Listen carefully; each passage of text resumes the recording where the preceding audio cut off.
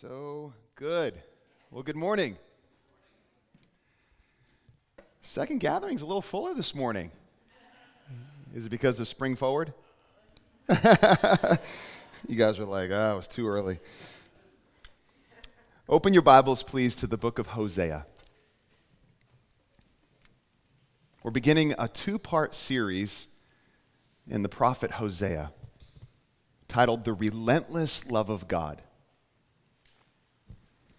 Local Church St. Pete, God loves you. But are you convinced? If we're not careful, those words can lose all meaning. God loves you. Hosea was a prophet to the nation of Israel thousands of years ago. His ministry was as personal as one could get. God told Hosea to marry a promiscuous, adulterous woman who later betrayed him by turning to other lovers. The anguish of a husband betrayed and his gut-wrenching journey to get his wife back. That is the picture the ancient prophet Hosea gives us of God's relentless love. A love that pursues, a love that forgives, a love that restores. My question to us is, will we allow that picture to correct any misconceptions we might carry in our hearts and minds about the God of the Bible? Will we allow that picture that Hosea paints for us of God's relentless love, will we allow that picture to lead us away from and out of anything that has taken God's place in our lives? With that in mind, let's look at Hosea chapter 1. The word of the Lord that came to Hosea, the son of Beeri, in the days of Uzziah, Jotham, Ahaz, and Hezekiah, kings of Judah, and in the days of Jeroboam, the son of Joash, king of Israel. When the Lord first spoke through Hosea, the Lord said to Hosea, "Go take to yourself a wife of whoredom, and have children of whoredom, for the land commits great whoredom by forsaking the Lord." So he went and took Gomer, the daughter of Diblaim, and she conceived and bore him a son. And the Lord said to him, "Call his name Jezreel, for in just a little while I will punish the house of Jehu for the blood of Jezreel, and I will put an end to the kingdom of the house of Israel. And on that day I will break the bow of Israel in the valley of Jezreel." She conceived again and bore a daughter, and the Lord said to him, "Call her name No Mercy, for I will no more have mercy on the house of Israel to forgive them at all. But I will have mercy on the house of Judah, and I will save them by the Lord their God. I will not save them by bow or by sword or by war or by horses or by horsemen." When she had weaned No Mercy, she conceived and bore a son. And the Lord said, "Call his name Not My People, for you are not my people, and I am not your God. Yet the number of the children of Israel shall be like the sand of the sea, which cannot be measured or numbered. And in the place where it was said to them, 'You are not my people,' it shall be said to them, 'Children of the living God.' And the children of Judah and the children of Israel shall be gathered together, and they shall appoint for themselves one head, and they shall go up from the land, for great shall be the day of Jezreel." Chapter 2, verse 1, "Say to your brothers, 'You are my people,' and to your sisters, 'You have received mercy.'" And we'll stop there. Let's pray. Father, would you help us? We're stepping back in time into a foreign land. And for some of us here, Lord, for the first time into a book that is a prophet. And Lord, we just pray that you would help us take away the meaning and apply it to our lives. That we'd see it and be moved by it. That we would see something about human nature, our own nature here, and something about your character, what you want us to see about your character, and what that means for us here and now. We ask these things in Jesus' name. Amen. Two things I pray we see here. First, a marriage no one will forget. And second, a purchase no one expects. First, a marriage no one will forget. Let me give you a little background first on Hosea. We don't know much about the man Hosea except what we have here. And this is a collection of his prophetic word to the nation of Israel. You have to understand, at this time in Israel's history, it is a divided kingdom. Israel had 12 tribes. 10 of those tribes made up the northern kingdom of Israel, also called Ephraim, also called Samaria after its capital, and also called Jacob. And so we hear those names that are given to this nation. It can be hard to track. But we have the 10 northern tribes of the nation of Israel called Israel, led by a different king than the southern kingdom of Judah, and that was made up of 2 tribes. Hosea's ministry was to the northern kingdom of Israel during a very dark, dark time.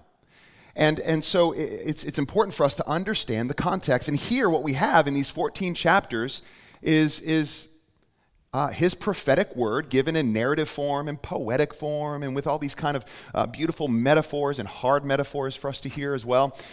But there's this cycle of judgment and then hope of restoration. Judgment and hope of restoration. Judgment and hope of restoration given through the prophet Hosea to the nation of Israel. I want you to look for the tension between love and justice, between deserved judgment and hope of future restoration. I know that when you sit down and read this book from start to finish, you experience a roller coaster of emotion because that's what's here. Your head spins, your heart aches, and that's the point. But in order to really understand the emotion and the passion behind this book, it is so vital that we remember Israel was in a covenant relationship with the living God. And when I say covenant relationship, think marriage relationship. And they were warned of the tragic consequences that would follow if they broke this covenant. Do you remember the story, the old story of Israel coming out of Egypt? They were enslaved to Egypt and for hundreds of years, and God delivered them out of Egyptian slavery, and then he made a covenant with the nation of Israel. They would be a light to the nations. They would be a set-apart people, his people. Moses even gave them a song as a witness or a testimony against them should they depart from the Lord, and lists all the consequences. Well, unfortunately, that's exactly what's taken place in the nation of Israel at this time in history. Israel has grown apathetic. Israel has grown cold and indifferent. They have pulled away from the Lord and the worship of the Lord exclusively, and they've decided instead to trust in military power, trust in prosperity as a nation, to look to other gods of neighboring nations, while at the same time worshiping the Lord, how they thought was best. It's a recipe for disaster. And so what we're reading in Hosea is we are reading a broken-hearted prophet for his nation. The emotion's there. Broken-heartedness. But it also reveals, and this is even more important than Hosea being broken-hearted, it reveals a broken-hearted God for his wayward people. But let's be honest. The Lord's word to Hosea is a strange one. You might read this and think, you're asking Hosea to do what now? Really? What's the reason? Seems a little extreme, God. What are you doing here? The reason, the NIV puts it this way, because the land is guilty of the vilest adultery in departing from the Lord. And the ESV says, for the land commits great whoredom, harlotry, by forsaking the Lord. And so Hosea marries an unfaithful wife. Her name's Gomer. She was sexually involved with other men, not only before, but after they were married. And at some point, it looks like she received payment for her sexual behaviors. It's a mess. It's broken. And Hosea's marriage becomes this living prophetic statement of judgment to a nation who has rejected God. But it's also a picture of God's relentless love, of his faithful pursuit despite their rejection of him. And like I said, Israel had grown comfortable. They grew forgetful. They were indifferent to the ways of the Lord. They were fearful of the wrong things and pursuing the wrong things. And so, in light of that, this gross syncretism developed there in the nation. What I mean by that is there was a merging of different beliefs into one. They would take a little bit of this, a little bit of that, a little bit of worship of Yahweh, a little bit of worship of the Canaanite, their neighboring nations, their god, Baal, and their fertility and agricultural god. And when their prayers to Baal didn't work, they would turn to other gods. This little spiritual concoction. What we have here is Yahweh, the Lord, plus something else or someone else equals idolatry, equals spiritual adultery. That's what we have here. The nation of Israel had entered a place of spiritual adultery. And so this picture of this adulterous, unfaithful wife is a strong one, and it's meant to be. Israel combined the worship of the one true God with Canaanite agricultural and fertility gods of their neighbors. And they failed to see any inconsistency between the Canaanite culture, which was their neighbors, and the clear commands of their covenant relationship with the living God. And you know, it was a gradual mix. Didn't happen overnight. They brought these Canaanite practices mixed with these fuzzy memories of what God had really called them to do. And eventually the lines were just blurred completely, 100%. Eventually there was no distinction at all in their lives. Instead of standing out as the people of God who belong to Him, who are the set-apart people of God on a mission for His glory, they took on just a facade, like a surface expression of worship. And here's the deal. God refused to leave them in that state. He refused to leave them there. But here's the deal. This is happening now. Yes, this happened then with Israel, but it happens now still. In our culture, it is very popular to be spiritual. Very popular. I think of relativism. It's just, hey, you've got your truth, I've got mine. Whatever's true for you is true for you. You be you. And you believe what you want to believe. I'll believe what I believe, and we're good. Or we'll take a little bit of Jesus, a whole lot of something else. And we got our own concoction. We got our own spiritual soup that we run with. And that's dangerous.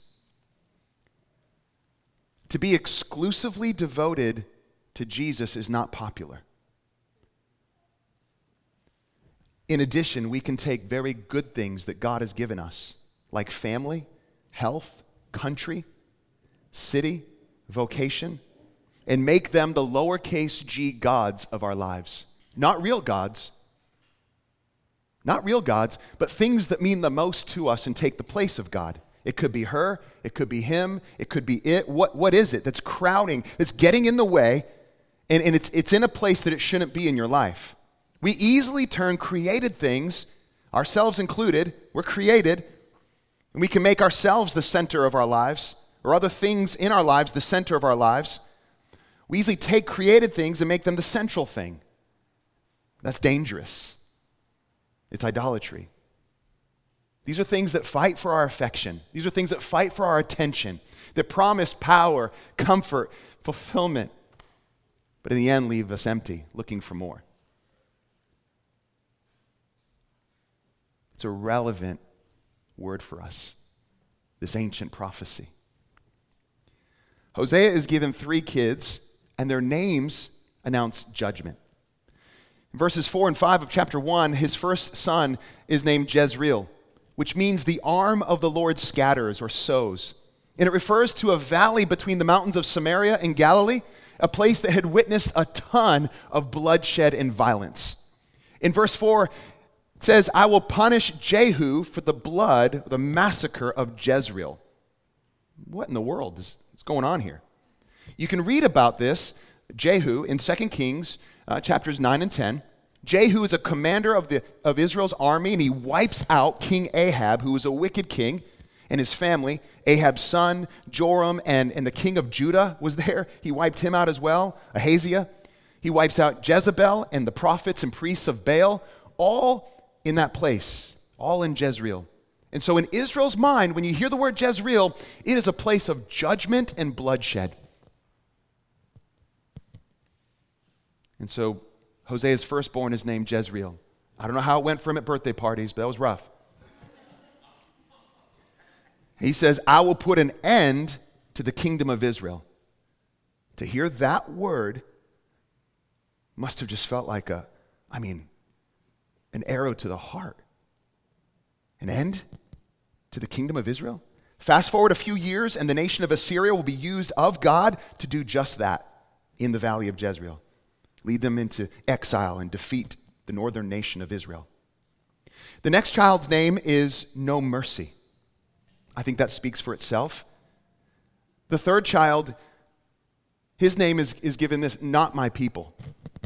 Ever since the Exodus out of Egypt, Israel understood they were a special people who belonged to God. God said, I will take you to be my people, and I will be your God. But God's upset. He's speaking through the prophet Hosea. He's angry at their injustice and their evil and their apostasy and idolatry and adultery. That adultery is not a small thing. And he doesn't turn a blind eye to it either. And he says, you're not my people. This is sobering. It's not easy. But right after these names are given, right after these names that are filled with warning and judgment, Hosea lays out a message of hope, of judgment, and of future restoration. And it's as if he's saying, listen, there's a day coming that will bring about the reverse of what these names actually announce. And so anyone reading this, anyone receiving this, has to ask, okay, but when? When is this going to happen? When is this reverse of this judgment, of this deserved judgment that's been announced?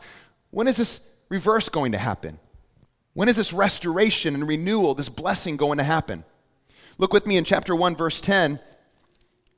Yet the number of the children of Israel shall be like the sand of the sea, which cannot be measured or numbered. Do you remember the promise given to Abraham? Your children will be like the stars in the sky. You can't number them. There's a hint back to that promise. That promise of hope and future restoration, it's wedged right there in the midst of judgment.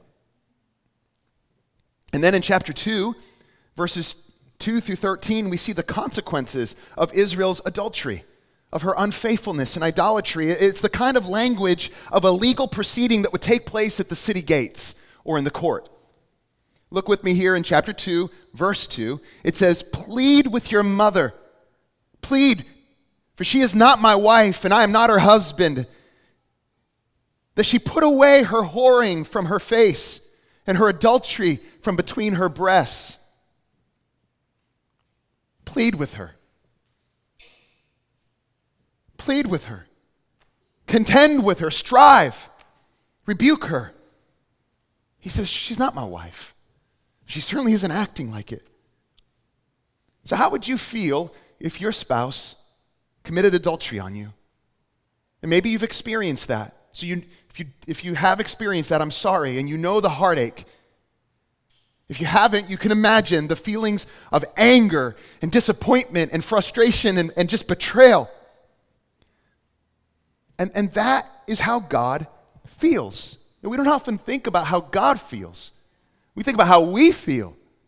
Sometimes I think we can think that God is just this kind of indifferent, cold, doesn't matter to him. It matters. Remember, we talked about God correcting any misconceptions we might carry in our hearts and minds about the God of the Bible. The God of the Bible is full of emotion. Do you see the anguish and pain here that he carries for his wayward people?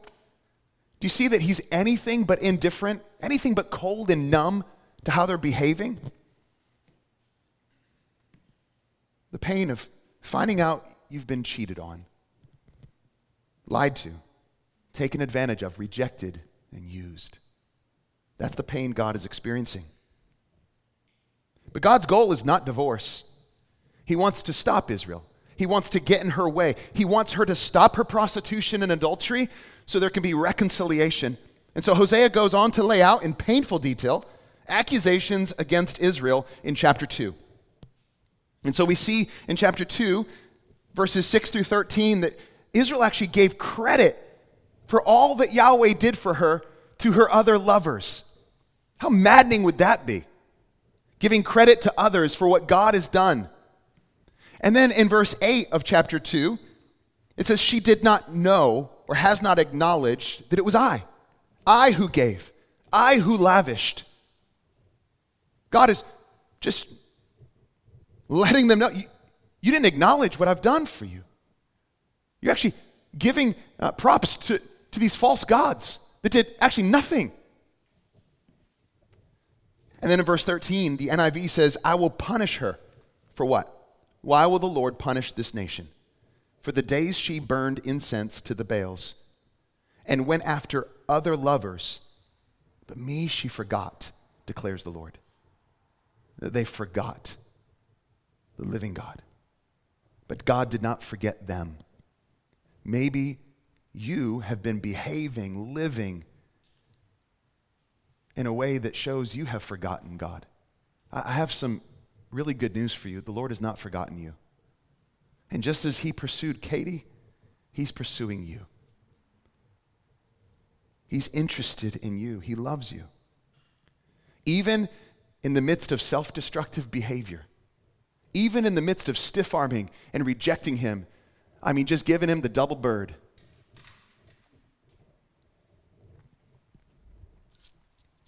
He has not forgotten you.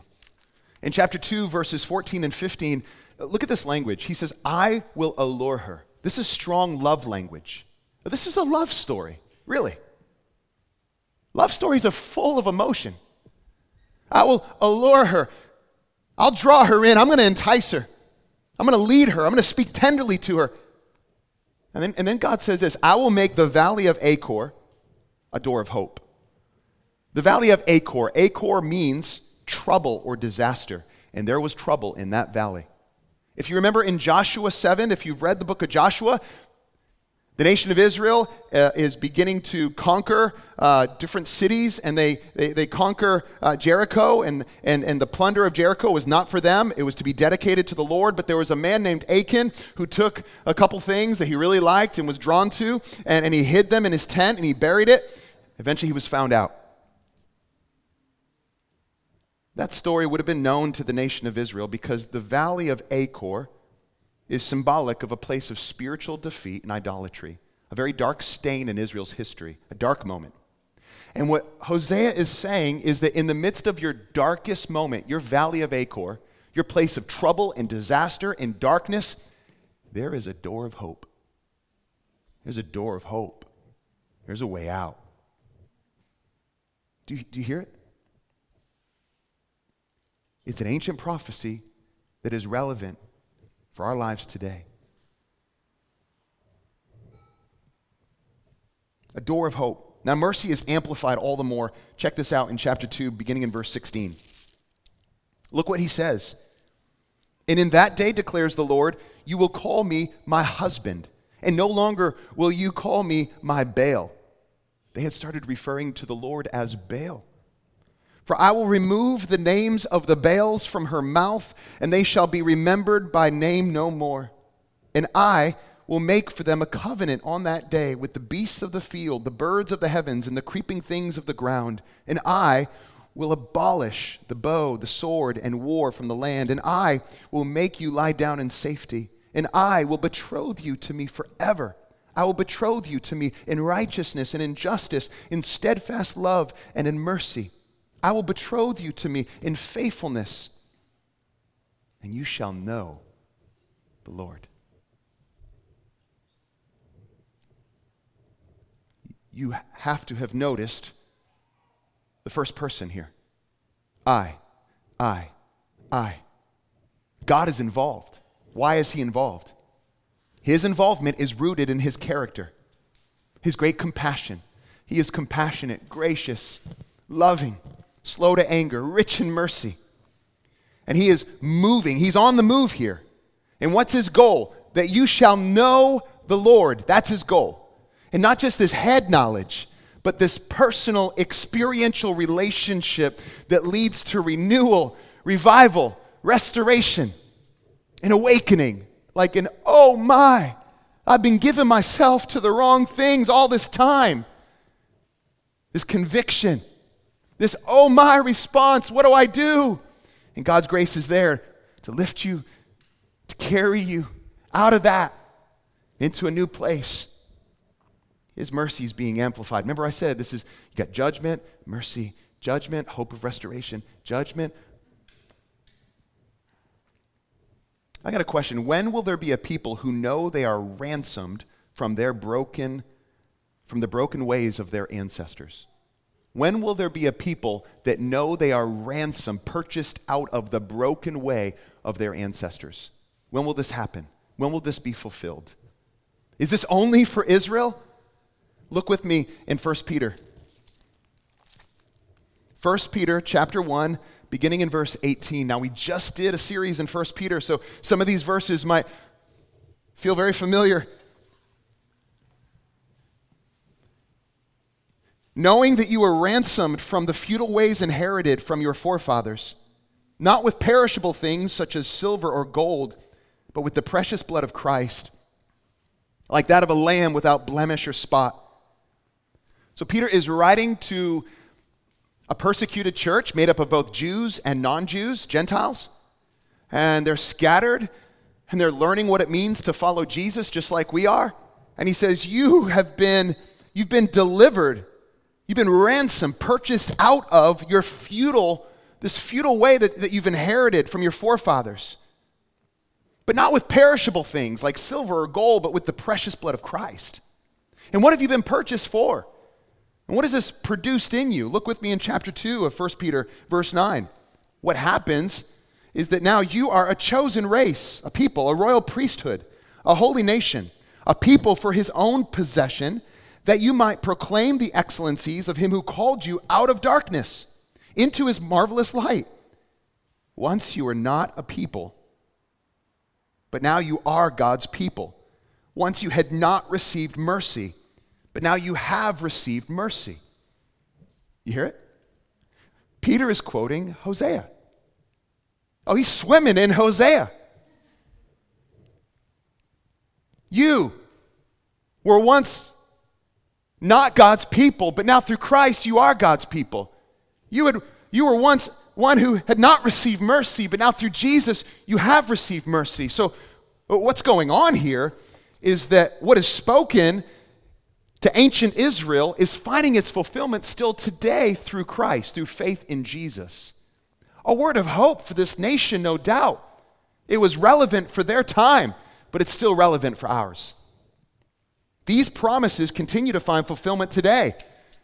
Everyone who places their faith and trust in Jesus, they find out that they themselves now are God's people and have received mercy. The promises of Hosea coming true in Jesus. So first we see this marriage that no one will forget. It's hard to forget this marriage. Second, a purchase that no one expects. No one expects this purchase. Chapter 3 of Hosea. And the Lord said to me, go again, love a woman who is loved by another man and is an adulteress, even as the Lord loves the children of Israel, though they turn to other gods and love cakes of raisins. It's okay to eat raisins.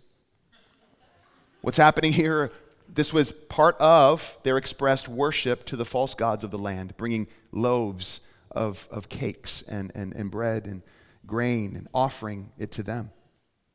Verse 2, so I bought her for 15 shekels of silver and a homer and 3 bushels of barley. And I said to her, you must dwell as mine for many days. You shall not play the whore or belong to another man. So will I also be to you. For the children of Israel shall dwell many days without king or prince, without sacrifice or pillar, without ephod or household gods.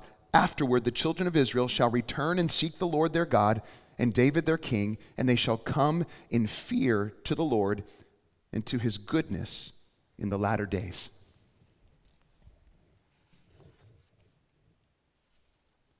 You read this and you might think, okay, that's strange. I know what we're doing here. We're stepping back in time. We're reading an ancient prophet. We're trying to get our bearings here. There's a lot of language here maybe we're not familiar with. But it's worth the hard work of figuring out what's going on here and why it's relevant for our lives. And if you were to read this book from start to finish, you'd close it and you'd be like, oh man, that's hard. Your stomach would turn, your head would spin, your heart would ache, and maybe you've experienced that a little bit reading just the few verses we've read this morning. But we're supposed to feel the depth of human sin and rebellion when we read this. We're supposed to feel the weightiness of turning away from the living God and the consequences because they're real. And we're supposed to feel the angst and the brokenheartedness of God. There are a lot of questions that come to mind, and that's fine. But what's clear? I believe what is clear is that our faithfulness isn't enough to exhaust the love God has for us. And it's a redeeming love that is truly incomprehensible. This picture of Hosea pursuing his unfaithful wife, finding her out. Was she a slave? Was she a temple prostitute? She was in debt. She was giving herself away. He goes and he finds her, he cleans her up, he brings her back, he pays off her debt. That is the picture that we're given of God's pursuit of us. That's the picture of relentless love that Hosea gives us. Do not think that this love story is only a story about Israel. We're learning about human nature, our propensity to double bird God, to stiff arm Him and walk away.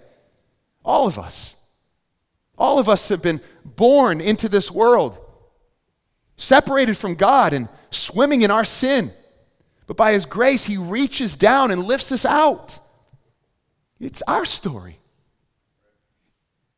It's a story of God's radical, relentless love. We need to pause and just soak in it. Think about it.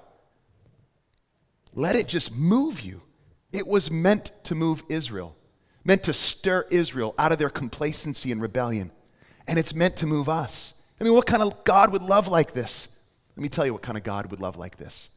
A forgiving God, a nurturing God, a healing God, a restoring God, a gracious God, a pursuing God. And that is the God of the Bible. Again, I don't know what picture you walked in here with of the God of the Bible. But let the Bible present a clear picture of who God is.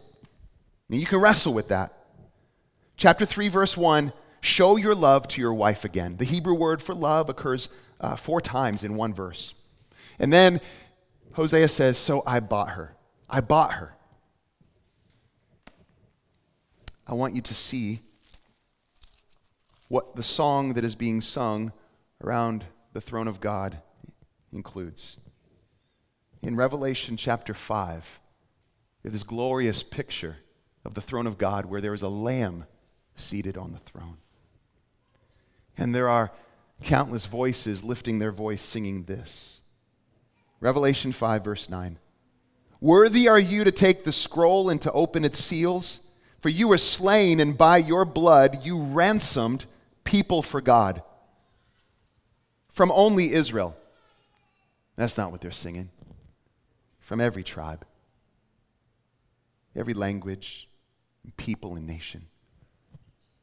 And you've made them a kingdom and a priest to our God, and they shall reign on the earth. They go on to sing, worthy is the Lamb who was slain. Jesus is that Lamb who was slain. Jesus himself said in Mark chapter 10, the Son of Man came to give his life as a ransom for many. Picture Hosea going to the darkest place of the city, going to that cult, that temple, finding Gomer, purchasing her out of her debt, and bringing her back home and cleaning her up.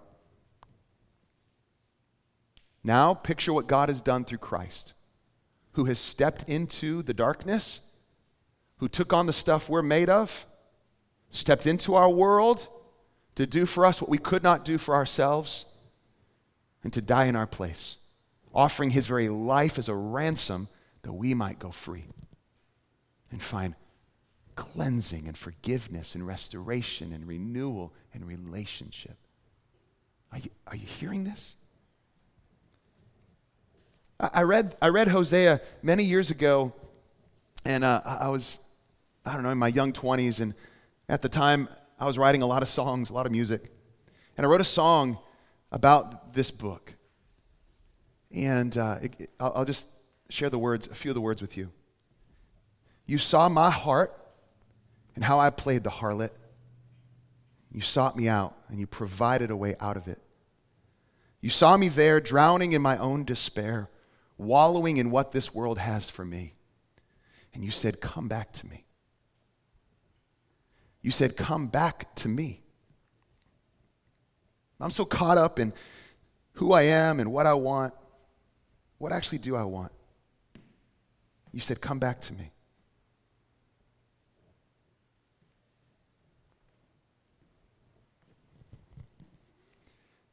That's what God is saying through Hosea. Come back to me. In chapter 3, verse 5, afterward it says, the children of Israel shall return and seek the Lord their God and David their king. David? The northern kingdom of Israel pulled away from the line of David 200 years before this prophecy was given. What is Hosea talking about? How are they going to return to David their king? Jesus came in the line of David. Jesus is the true son of David. Jesus is God's clearest expression of love and pursuit. Now, the tension between God's justice and love can be felt in the book of Hosea. But I want to encourage us to remember that on the cross, Jesus, the promised Messianic King, the promised Son of David, satisfies God's justice and demonstrates God's love. How did God the Son satisfy God the Father's justice? He lived that perfect life in our place and died a substitutionary death on the cross for our sin and received upon himself the punishment that we deserve. Sin has to be punished.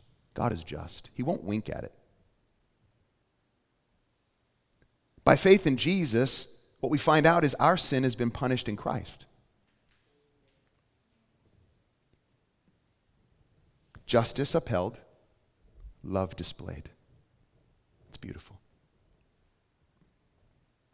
But maybe Jesus is just one of many spiritual truths that you've come to embrace. Maybe you're believing some common misconceptions that's in our culture, that Jesus can be one of many, or even just one of a few, things that you embrace. Maybe you've become your own authority. You're just doing what's right in your own eyes. You're your own judge, you're your own authority, but you're exhausted. You're tired. Maybe you've grown spiritually cold and you're giving yourself to things or to people in ways that you know you shouldn't. Your affections are divided and you're afraid that you've gone too far. If you fit any of those categories, I want you to think about this prayer. Maybe you can adopt this prayer as your own. You could say something like, Lord, I want to lose my appetite. I want to lose my desire for those things and actions that have taken your place. I want the real thing. I don't want the counterfeit anymore. I don't want the distorted version of you anymore. I don't want the version that I've come up with. I want the real thing. I want you, Lord.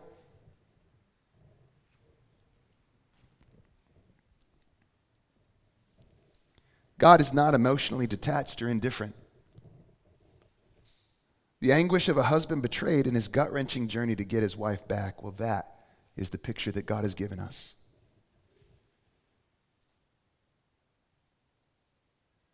Let it lead you away from and out of anything that threatens to take God's place.